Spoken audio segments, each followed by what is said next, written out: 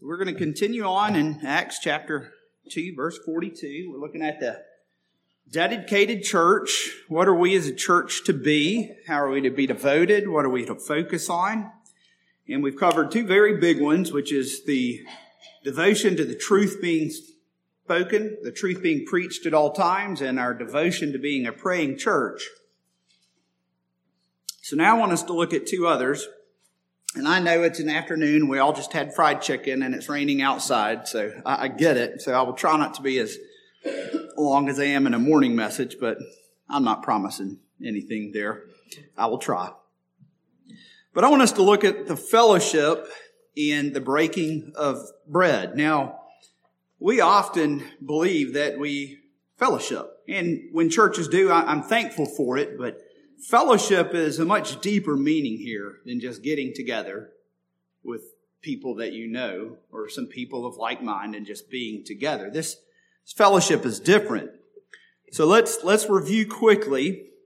Our text is, and they continued steadfastly in the apostles' doctrine and in fellowship, the breaking of bread, and in prayer. So this is a church that has already showed themselves to be dedicated and devoted. They've showed themselves to be powerfully transformed, a church full of true believers, a church full of those who are born again believers, who are dedicated to hearing the truth of God's word preached, who are devoted to that doctrine, who are devoted to growing, and who are a praying church and a praying people. And now we hear that this church is dedicated. They continued steadfastly in fellowship. Now, these people, as I said last night, were not transformed with this powerful transformation, taking them from their old man to their new self to just go home and be alone, to live the life of a hermit. These people are doing this together as a church. This walk, as we said last night, is not to be done alone. It's dangerous to go it alone. You will fail if you go it alone. You have a body here for a purpose.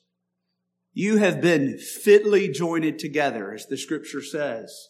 So if you take a part of your body off and that body tries to function alone, it dies. Brothers and sisters, that's you. If you take yourself away from the church and you believe you're going to do this Christian walk on your own, you will die. You will falter. You will fail. You will be corrupted. Because you cannot do this alone. You are a part of something bigger than yourself. You're a part of a body. You may be an arm. You may be a hand. You may be an ear. You may just be the little toe. But you're part of this body. And without you being a part of that body, you will die. Not only is the church affected, you are affected. And then your church is left limping along. Because it is not a whole body. You, church, are to do this church life, this Christian walk, together. You have committed yourselves together when you join this church. You've covenanted to be together, to be accountable to one another, to reprove one another, to rebuke one another, to encourage one another, to warn one another, to fellowship with one another. That's what you at this church have done when you join this church. That you will be committed to each other, to care for one another. This is not just someone you know. This is part of you now. These people truly felt that they were a part of one another, and they acted like they were a part of one another. Now, it's one thing to say, yes, I feel a part of my church, but not act like you're a part of your church. There's a big difference. We can talk a big game. Everybody can talk a big game about being great church members, being devoted, being dedicated. But when push comes to shove, a lot of us make an excuse why we can't be there for this, why we can't be there for that. When in reality, we make priorities in our personal life much higher than our priority for our church life. And we've all been guilty of that. Me too. There's been Wednesday nights where I'm like, I need a really good excuse because I don't want to go. It happens. It's tempting. But brothers and sisters know that once you start down that path, you just start getting colder and cold. And that church that you are not attending, the church you're not being with, they're struggling because part of their body is not there with them. So this church truly felt and lived that they were part of each other. So this word fellowship, it's a word you've heard before. It's called koinonia. That's simply what this word is. It means an association, a community, a joint participation. Not a partial participation, and every now and then participation. Oh, Lewis does most of this participation, and the deacon does this participation. It's a joint participation. Church life is you, church body. You are the church. And you are to fellowship, koinonia, together as a church. You're to be completely bonded with one another, to have this mutual affection towards one another. Now, are you going to like everybody in your church all the time? No. Do you get on each other's nerves? Yes. We're people. We're human. We do things that grate each other the wrong way. But this body is so much bigger and so much more important and so impactful because it is not just a body that decided to come together. This is a body that was joined together by Jesus Christ. Blood was shed so that you could show love towards that annoying person in the pew behind you. Blood was shed so that you could reach out the right hand of fellowship to the person you've never liked. This isn't a social club where you come and go as you please. You pay your dues and you do as you will. This is a body of blood-bought believers. A blood-bought body. This is not to be taken lightly. Fellowship is not one of the afterthoughts of church life. It is church life. You don't just hear preaching on Sunday and then you go home and then you come back on Sunday and hear preaching, and Sunday after Sunday you just hear preaching, and that's your devotion to the church. That is not church life. Church life is you being together, walking together, caring for one another, loving one another so much that you're willing to give of yourself, to give of your time, to give of your money, to put your needs to the side so that you can take care of your brothers and sisters that need you. But you're not going to do that if you just show up on Sunday. Anybody can show up to a church building on Sunday. In fact, it happens all across the nation. People come to church on Sunday and don't even know half the people sitting in the building with them. Not even sure of their name. And I'm not just talking about big churches. I'm talking about small churches, mid-sized churches. Do you really, really know each other? Or do you just know each other? Yes, that's a brother in my church. Do you know his needs? Do you know his struggles? That's just the young mother in our church. She's newer. Do you know how she needs help? Can you be with her to help her? Do you know your pastor enough to know his cares and his concerns? Yes, he carries burdens too. Yes, he carries cares too of this world. Do you know each other? Are you committed to loving one another? Because you see, when you fellowship with one another, it is much more than just you fellowshipping together. It is you fellowshipping together with God. Fellowshipping with God, brothers and sisters, this is the big leagues here. This isn't just getting together and having a good time. This is a body worshiping its Savior. 1 John chapter 1 verse 3 says, "That which ye have seen and heard we declare to you, that you and also may have fellowship with us." And truly, our fellowship is with the Father and His Son, Jesus Christ.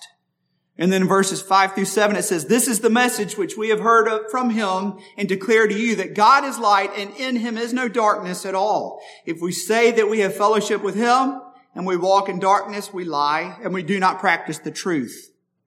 But if we walk in the light as He is in the light, we have fellowship with one another. And the blood of Jesus Christ, His Son, cleanses us from all sins." You see, your fellowship is not just you with God, and it's not just you with each other. It's you as a body to God. That is what our fellowship is about. Now, do we get together and have a good time? Absolutely. Christianity is fun. We're to be a joyful people, to enjoy being together. Play games, play sports, go to a ball game. It's fine. It's good. But that's not the primary focus of our fellowship. That's how you get to know each other. For brothers and sisters, we are to be a body that is committed to worshiping God together. Even when we're getting together to have a good time, God is in our midst because God is our head and we are His body. But one thing we notice here in those verses is that sin cannot remain in His presence. If we walk in Him, sin cannot keep its grip on you. You must believe that. Because when you come to this body, you're coming bearing burdens. You're coming bearing guilt. Other people are struggling with sins. But know this, that if you are in fellowship with God and you are truly walking with Him, sin does not own you. Yes, you may fall. Yes, we have temptations. But sin has no grip on you when you are His. And you, body at Ripley, have been blood bought by Jesus Christ. And sin does not own you. Even when sin creeps its way in, it does not have a grip upon you. It does not own you. You are free of the bondage of sin. But when you break away from the body, sin's deadly grip grasps hold of you. And it begins to choke the spiritual life out of you. You, church, together, walking in light with the knowledge that sin does not own you, is how you fellowship together. Because you can help each other then say, brother, I know you're struggling, but you are not owned by that sin. You're owned by Jesus Christ. You're not owned by pornography. You're owned by Jesus Christ. You're not owned by alcohol. You're owned by Jesus Christ. He owns you. Sin has no hold over you. Satan's darts will come at you. As I said last night, his goal is not to take the world. He already has it. He wants the church. And he will do whatever he can to destroy this church. But know this. He may win a few battles, but he has lost the war, and you must know that he has no hold over you. His darts hurt, but guard against them by being together as a church, because you have to guard one another. You have to guard one another, brothers and sisters. This is true fellowship in Christ. We aren't in true fellowship with Christ or His saints when we deny our sins either. When we come into this body, believing I have no sin, believing I have no faults, denying that we have issues. Well, the scripture just told us you're lying. We all have issues. We've all got sins. But we have to fight against them. And there is no better place to do that than right here with your church body. Do not fight those sins alone. Go to your pastor. Go to a godly sister. Go to a godly brother. Confide in one another. Get accountability partners. Communicate with one another. But if you're not fellowshipping with one another, you're not going to know who to go to. You're not going to feel comfortable going to someone if you don't know who they are. You, church, must know one another so that you can trust one another, so that you can go to one another. One of the true marks of our ongoing sanctification and what this church showed is the growing awareness of just really how far short we fall of righteousness and reaching perfection. If we think we're becoming perfect, then you're getting further and further away from being perfect. Galatians chapter 5 verse 16 says, walk by the Spirit and you will not carry out the desire of the flesh, for the flesh sets its desire against the Spirit and the Spirit against the flesh. For these are contrary to one another, so that you cannot do the things that you would. You can't live in both worlds. You can't be comfortable with the world and think you can be comfortable in church. You need to be uncomfortable with one of those two, and I hope it's the world. But you cannot have both. You cannot walk in the spirit of the flesh and the spirit of light. They are contrary to one another. So seeing that sin has to be fought against, it's no wonder that this church was daily in the temple. This is the new church. They just learned this glorious truth. And now they're coming to the temple. They're not just coming on the Sabbath days. They're not just coming on the holy days and the feasts. They're coming daily together in the temple to learn. You know, the Jews kept to the courts in the temple. They did.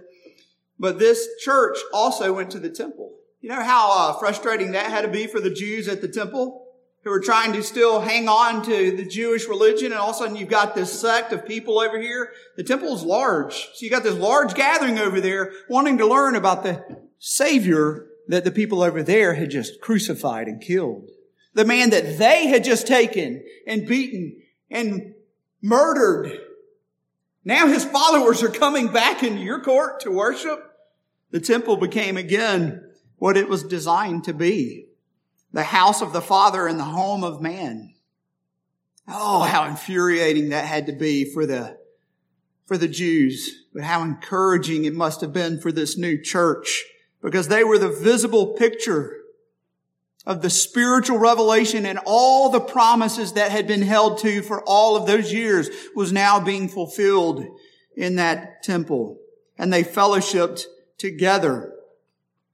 And you see through these next few verses of Acts chapter 2 how they fellowshiped in just some of the practical ways. They sold their possessions. They gave to each other as needed. They were in each other's houses every day eating. And they pretty much became just a community, their own little community, because they were so devoted to one another that they didn't want to be away from each other. Now, oftentimes we want to come to church on Sunday and then we're ready to go back and get away from all the people at church. This church couldn't stand to be away from one another. That was the only place they wanted to be, was with their brothers and sisters. That's where their heart was, because they shared the same Savior, because they were bought by that same blood. So that is what our fellowship is together. Now, if you are not dedicated to the doctrine of God, and you're not dedicated to truly scripturally fellowshipping with one another, and you're not dedicated to prayer, then the breaking of the bread is going to be an odd situation for you. You'll feel awkward if you even show up. So let's talk about the breaking of bread. Now, there was this deep sense of unity among these people. They're constantly together. They're sharing meals together. They were all redeemed sinners. They all knew it. They all knew they had been saved by the same blood. They all knew that they had this eternal condemnation over their head until Jesus Christ brought them from that and gave them eternal hope and purpose and glory in Him. They knew that they were all destined for an eternal kingship. Their status no longer mattered. You had rich and poor, but they were all one in Christ. And that is what this fellowship is. And knowing this and having it, the sacrifice of Jesus Christ was in their minds daily. His sacrifice was constantly in their mind. Oh, that we would remember the sacrifice of Christ the way that this church did. It was fresh to them. Brothers and sisters, it should be just as fresh to you today, because you were bought at that cross. This is not old history for you. You should have as much zeal and as much joy over remembering the sacrifice of Christ as this New Testament church did. Because it is that same blood and that one sacrifice that purchased all of His people. This breaking of the bread here in verse 42 is not talking about eating meals together. They did that later on, and it talks about the breaking of bread daily in each other's houses. But it's up here in this other verse for a reason. This breaking of bread here is the Lord's Supper, because it's showing you what the church are to be dedicated to. You're to be dedicated to the truth preached, to having koinonia, to being a praying church, and to being a church that remembers the Lord's Supper. The breaking of the bread here is the communion, as we say it, the Lord's Supper or the communion meal, however your church labels that. But this meal was united. This church was still doing something together. You don't have communion by yourself, okay? That's not what you do. You don't say, I'm going to get some wine and some bread and I'm going to remember the Lord's Supper at home by myself. You are doing this as a body because His body was broken for your body, to bring you into his body of which he is the head. You are to do communion together as a church. They continued in this breaking of bread and celebrating the memorial of their master's death, their Savior's death, their Savior's sacrifice. And they were not ashamed. They were not ashamed. They gloried in being able to do this. They took much joy in being able to do this. Yes, it's a solemn event. Yes, it should bring tears when we remember what has happened to us. But there is much joy in taking the bread and the wine and remembering what that sacrifice is for us. And this is a duty. This is not something optional for members of the body of Christ. You are called into this body, and it is your duty as a Christian, as a member, to partake of the Lord's Supper. It's not something you can skip out on because it's in an afternoon service and you've got somewhere to be. It should be more important to you than that. This is the remembrance of Christ on a cross. Shame on us if we take it lightly. Shame on us if we have our priorities over remembering Jesus Christ's sacrifice for us. This is a duty for us. And we're to do this until we are called home. We are to do this until there is no more tear, there is no more pain, there is no more suffering, and there is no more sin. And we are worshiping at the feet of our risen Savior. And until that day, we must remember his sacrifice for us. 1 Corinthians chapter 11. The apostle saying, "For I received from the Lord that which I also delivered to you, that the Lord Jesus on the same night in which he was betrayed took bread, in which he had given thanks, and he broke it and said, 'Take, eat, this is my body which is broken for you. Do this in remembrance of me.' In the same manner he also took the cup after supper, saying, 'This cup is the new covenant in my blood. This do as often as you drink it in remembrance of me. For as often as ye eat this bread and drink this cup, you proclaim the Lord's death until he comes.'" You're proclaiming Christ's sacrifice in that supper. So what does it mean to proclaim the body of Christ? It's a representation of his actual body, this bread of life that he is, being broken on a cross for you and for me. At that first communion, Jesus said, "This is my body, broken for you." This event of our Lord's body and his flesh being sacrificed for us was not a calm death. It wasn't a respectable death, a noble death by the world's terms. The cross was a symbol of shame, reserved for the worst. It was degrading. It was reserved for the lowest of society. Brothers and sisters, that's you and I. We deserve a shameful, degrading cross. That is what we have earned by our deeds. That is what we deserve by our lives. That is our just reward that we are owed. But Jesus Christ took that upon himself for you. His flesh and his skin were torn. It was gruesome. They ripped his beard from his face. They slapped him in the face. They punched him in the face, and they spit in the face of God himself. And then they stripped him naked, and they laid open his back with a brutal whip of torture. This isn't some little flowing streams of blood. This is a torn open body of flesh for you. And then after they had laid him open in a gruesome beating that many people died from, they took a crown of thorns, and we're not talking a little bramble bush or rose thorns. We're talking finger-length thorns that they had woven into a crown.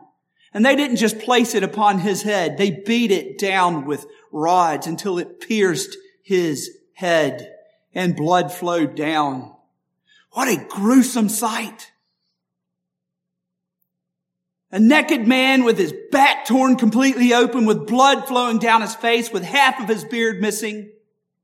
And yet he stands and he takes a cross upon his back willingly. They did not force him to take up his cross. He picked it up for you and for me. He willingly picked up that burden and he carried it up that hill. And by it we were healed. By it you have been cleansed. Oh, if you realize how dirty you are, the cleansing of Christ, the sacrifice of Christ for me, why? Why, Lord? Why me? I've done nothing to deserve this. I deserved a cross. But we read in Isaiah chapter 53, he says in verse 4, surely he has borne our griefs, and he has carried your sorrows. Yet we did esteem him stricken, smitten of God, and afflicted. He was wounded for our transgressions. He was bruised for our iniquities. The chastisement of our peace was upon him. The chastisement of our peace. Do you know what that means? You were at war with God himself. Just your very Adamic nature that you have by being born made you at war with the God of heaven.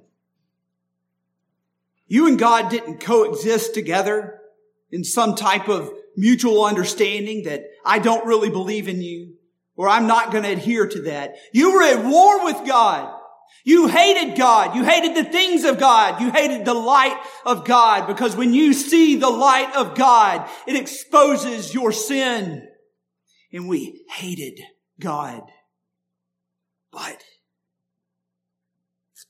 his chastisement brought your peace. God himself came down to this earth in flesh to be chastised and scorned so that you would have peace with him. You didn't go to God to have peace. You didn't stick out the right hand of fellowship and say, God, let's make amends. He came down to you and he bore your sorrow. He bore your sin. Your sin. Oh. Upon the back of Christ himself? Yes. He took your sins willingly upon that cross. All we like sheep have gone astray. We have turned everyone to his own way. The Lord has laid on him the iniquity of us all. We were just wandering blind sheep, leaderless. But in order to bring you into his fold, to make you safe, he sacrificed himself so that you could be a part of the fold of the shepherd. No more a wandering sheep, but now safe, insecure. He was oppressed and he was afflicted, yet he opened not his mouth. He is brought as a lamb to the slaughter, and as a sheep before the shearers is dumb, so he openeth not his mouth. Down to verse 11. He shall see the travail of his soul. God the Father shall see the travail of the soul of Christ, and he shall be satisfied. Brothers and sisters, if you had been willing to go to the cross yourself, God would not be satisfied. Only Christ could satisfy God, and he looked upon the travail,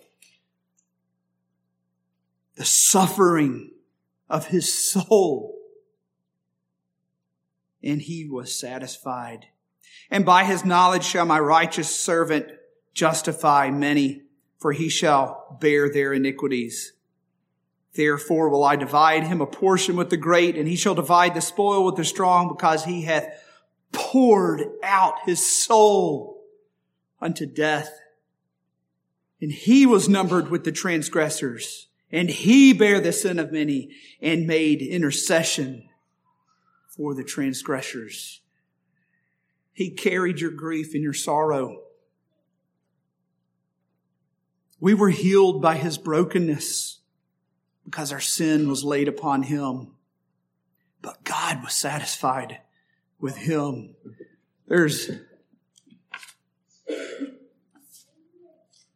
When I survey the wondrous cross on which the Prince of Glory died, my richest gain I count but loss and pour contempt on all my pride. Forbid it, Lord, that I should boast, save in the death of Christ my Lord. All vain things that charm me most, I sacrifice them to his blood. See, look.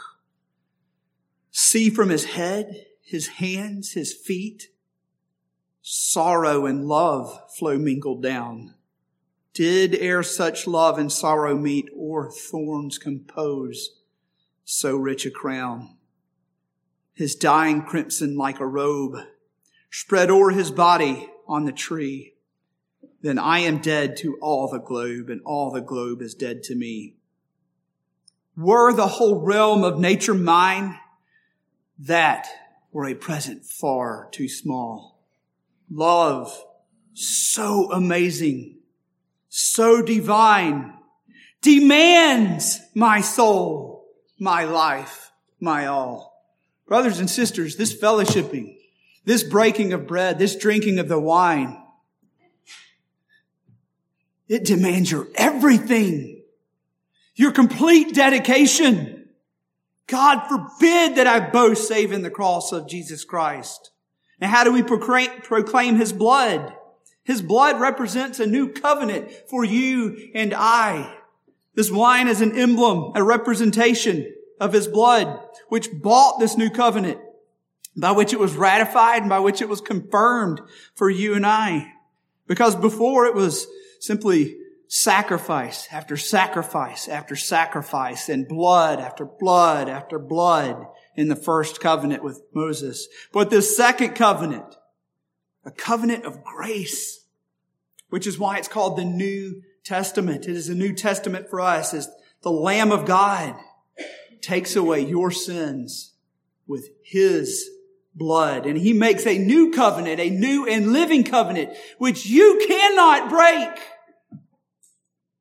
The people of Israel broke God's covenant. But in Jeremiah 31, he says, I will write a new covenant in their heart. You cannot break this covenant because it is bought with the blood of Jesus Christ, and it is sufficient for the cause. When he grabs hold of you, brothers and sisters, there is no going back. You are his, and he will not let you go. Though you may try, though you may stray, he will not let you go, because he has made a covenant before God with his very blood that you are his, and he will present you faultless before God one day. He has written you in the palm of his hands, and he will lose none of you, because he has a covenant with God that he sealed with his blood. This is the end of the Mosaic covenant, the confirming of a new one. And what it does is it makes one shepherd with one flock. Brothers and sisters, there's not a bunch of different flocks of God. Now, we're different church bodies.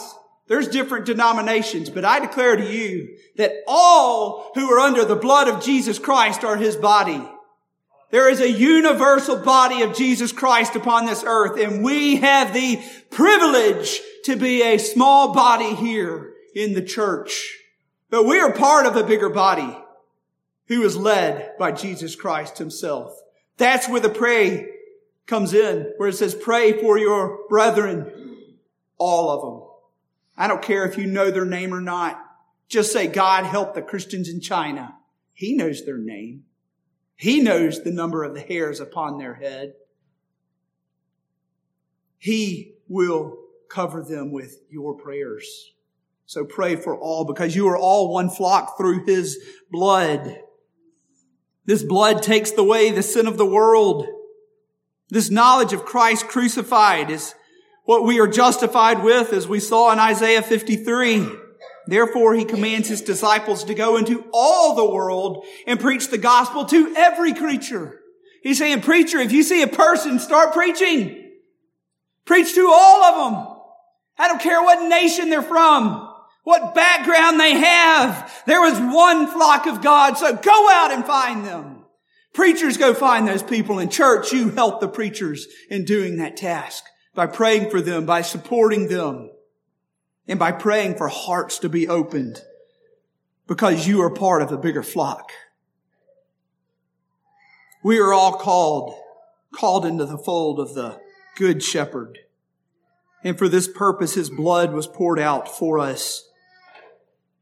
So that is what you're doing and remembering when you're drinking that wine. You're remembering that you are a part of a bigger picture. And you are sealed with his blood eternally. Hallelujah! You cannot be lost. You may try, but he will not let you go because he has sealed you. So when you take that bread, you remember that it was his stripes and his broken body placed upon a cross that you deserved. And when you drink that blood, you remember that he bought you and he made you his own. So when we take the cup and we drink, remember that you're partakers of a new covenant. You belong to one flock. Lord, it was his voice that bids you come, as it is his voice that bids all his people come. And we shall answer and be together. But remember this when you drink that blood. Your sins have been removed. That's rejoicing news. That's why you, even though the gruesomeness of the death and the tears that you may shed, you can rejoice in that communion supper because you know that you are made righteous and holy before him, that you are sanctified, that you are justified, and that you are now walking together as a body to continue that sanctification. Our sacrifices now are a repentant heart, praising lips. That's how we sacrifice to God now, by worship. No more blood, because he died once and for all. Our sacrifice is to worship him, and worship him with a repentant heart. So think on this covenant the next time that this church has their communion supper. Remember that seal.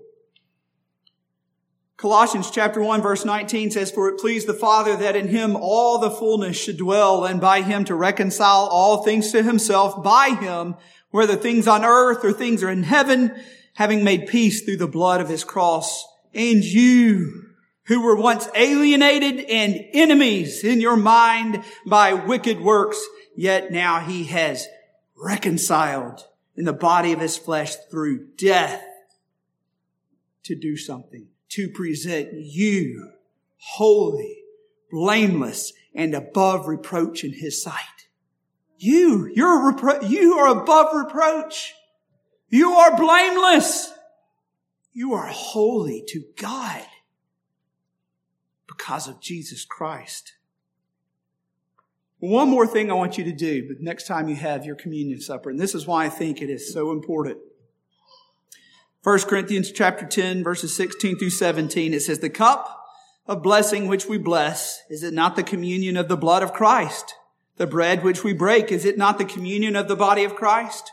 For we, though many, are one bread and one body, for we all partake of that one bread." So we're coming together as a body, and we are to be cautious so as not to contaminate that body. It is a precious blood-bought body, and you should care for it. This communion shows our unity, but it is also a call for self-examination of our own hearts. We're to examine ourselves before we partake. We're to purge ourselves of sins, and in so doing, we are helping to purify the church and to keep it clean. Now, we are blood-bought. You cannot take God's people from him, but you can hurt his body here on this earth. You can contaminate it. So in chapter 11 of 1 Corinthians, it says, therefore, whoever eats this bread or drinks this cup of the Lord in an unworthy manner will be guilty of the body and blood of the Lord. That's serious. This communion supper is not to be taken lightly. But let a man examine himself, and so let him eat the bread and drink the cup. For he who eats and drinks in an unworthy manner eats and drinks judgment to himself, not discerning the Lord's body. That means you don't care enough about the Lord's body to purge your sins before you take that supper. That you haven't looked inward to see, God, is there some sin that I have that I need to purge myself of? Do I have known sins I need to repent of? God, do I have unknown sins that I don't even know? God, help me to purge myself so that I do not hurt your body. But you must have a love for this body to do that. For the church to grow, to be healthy, even under the preaching of doctrine, even under the preaching of sound truth, we must regularly be confronting our own sins. You have to do that, brothers and sisters, to look inward. But you also do that through fellowship by looking outward and helping each other. Because I tell you, it's hard to fight sin. And I'll tell you, it's impossible to fight it alone. But you are not alone. He has brought you into a fold. He has made you His body. He gave you each other. It is not by chance that you're here. It's not coincidence that you're here. God brought you together to be His body. So act as His body. Act as one with a love for one another. Test yourselves, examine yourselves, and help one another. Because if you see a sin in your life and you know you need help, there should be someone in this church you go running to. And it doesn't always have to be the pastor. That's the first place I would go. But God has blessed you with spiritual men and women who can help you, who can guide you. So this breaking of the bread and this communion and this fellowship are key to what's going to happen and what you hear tomorrow. Because without this devotion to learning truth, without this devotion to prayer, without taking it serious, the Lord's Supper, and without being serious about fellowship, when Acts chapter 7 and 8 comes along, this church would have crumbled and fallen away. So tomorrow we will look at this church being devoted in persecution, but just know this. If you're not devoted to truth, if you're not devoted to each other, if you're not devoted to the Lord's Supper, and you're not devoted to prayer, you will not be devoted in tribulation. We see something brand new here that's never been done before in this church. This group of saints is the forerunners for us to look to. As I said in the first message, what is your mission statement? To be like Acts 2:42. It's as simple as that. They set the world in a blaze. They turned the world upside down, but they did it together. They weren't going rogue, doing it alone. They did this together. So my prayer for you is that you are so dedicated to hearing the truth, that you are so dedicated for praying for the gospel to be preached, and that you are so dedicated to the Lord's Supper and so dedicated to one another that you will be unshakable. Let's pray. God in heaven, we know that we are not worthy to come before your throne. But as we said this morning, Hebrews 10 tells us that we can come boldly because of the blood of Jesus Christ. Lord, let us remember why we can come boldly. Because blood was shed, and not just blood, it is the blood of you, yourself. Because we were your enemy, and yet you loved us. And the only way to bring your enemy to you was to give your blood and your life for your enemy. God, we praise your name for that sacrifice. We know the cross is what we deserve, but Lord, you took it upon yourself, a death of shame, so that we could live lives of glory. Lord, I pray for Ripley that this church would be so united together, that their fellowship would be so strong, that they would be so committed to one another that they literally would be a body. That if one part is missing or one part is hurt, they all know and they all feel. And they all go and help the limping body along. That, Lord, they would be so dedicated to each other because, Lord, in that dedication, they are fellowshipping with you as your body. It's in Jesus' name we pray. Amen.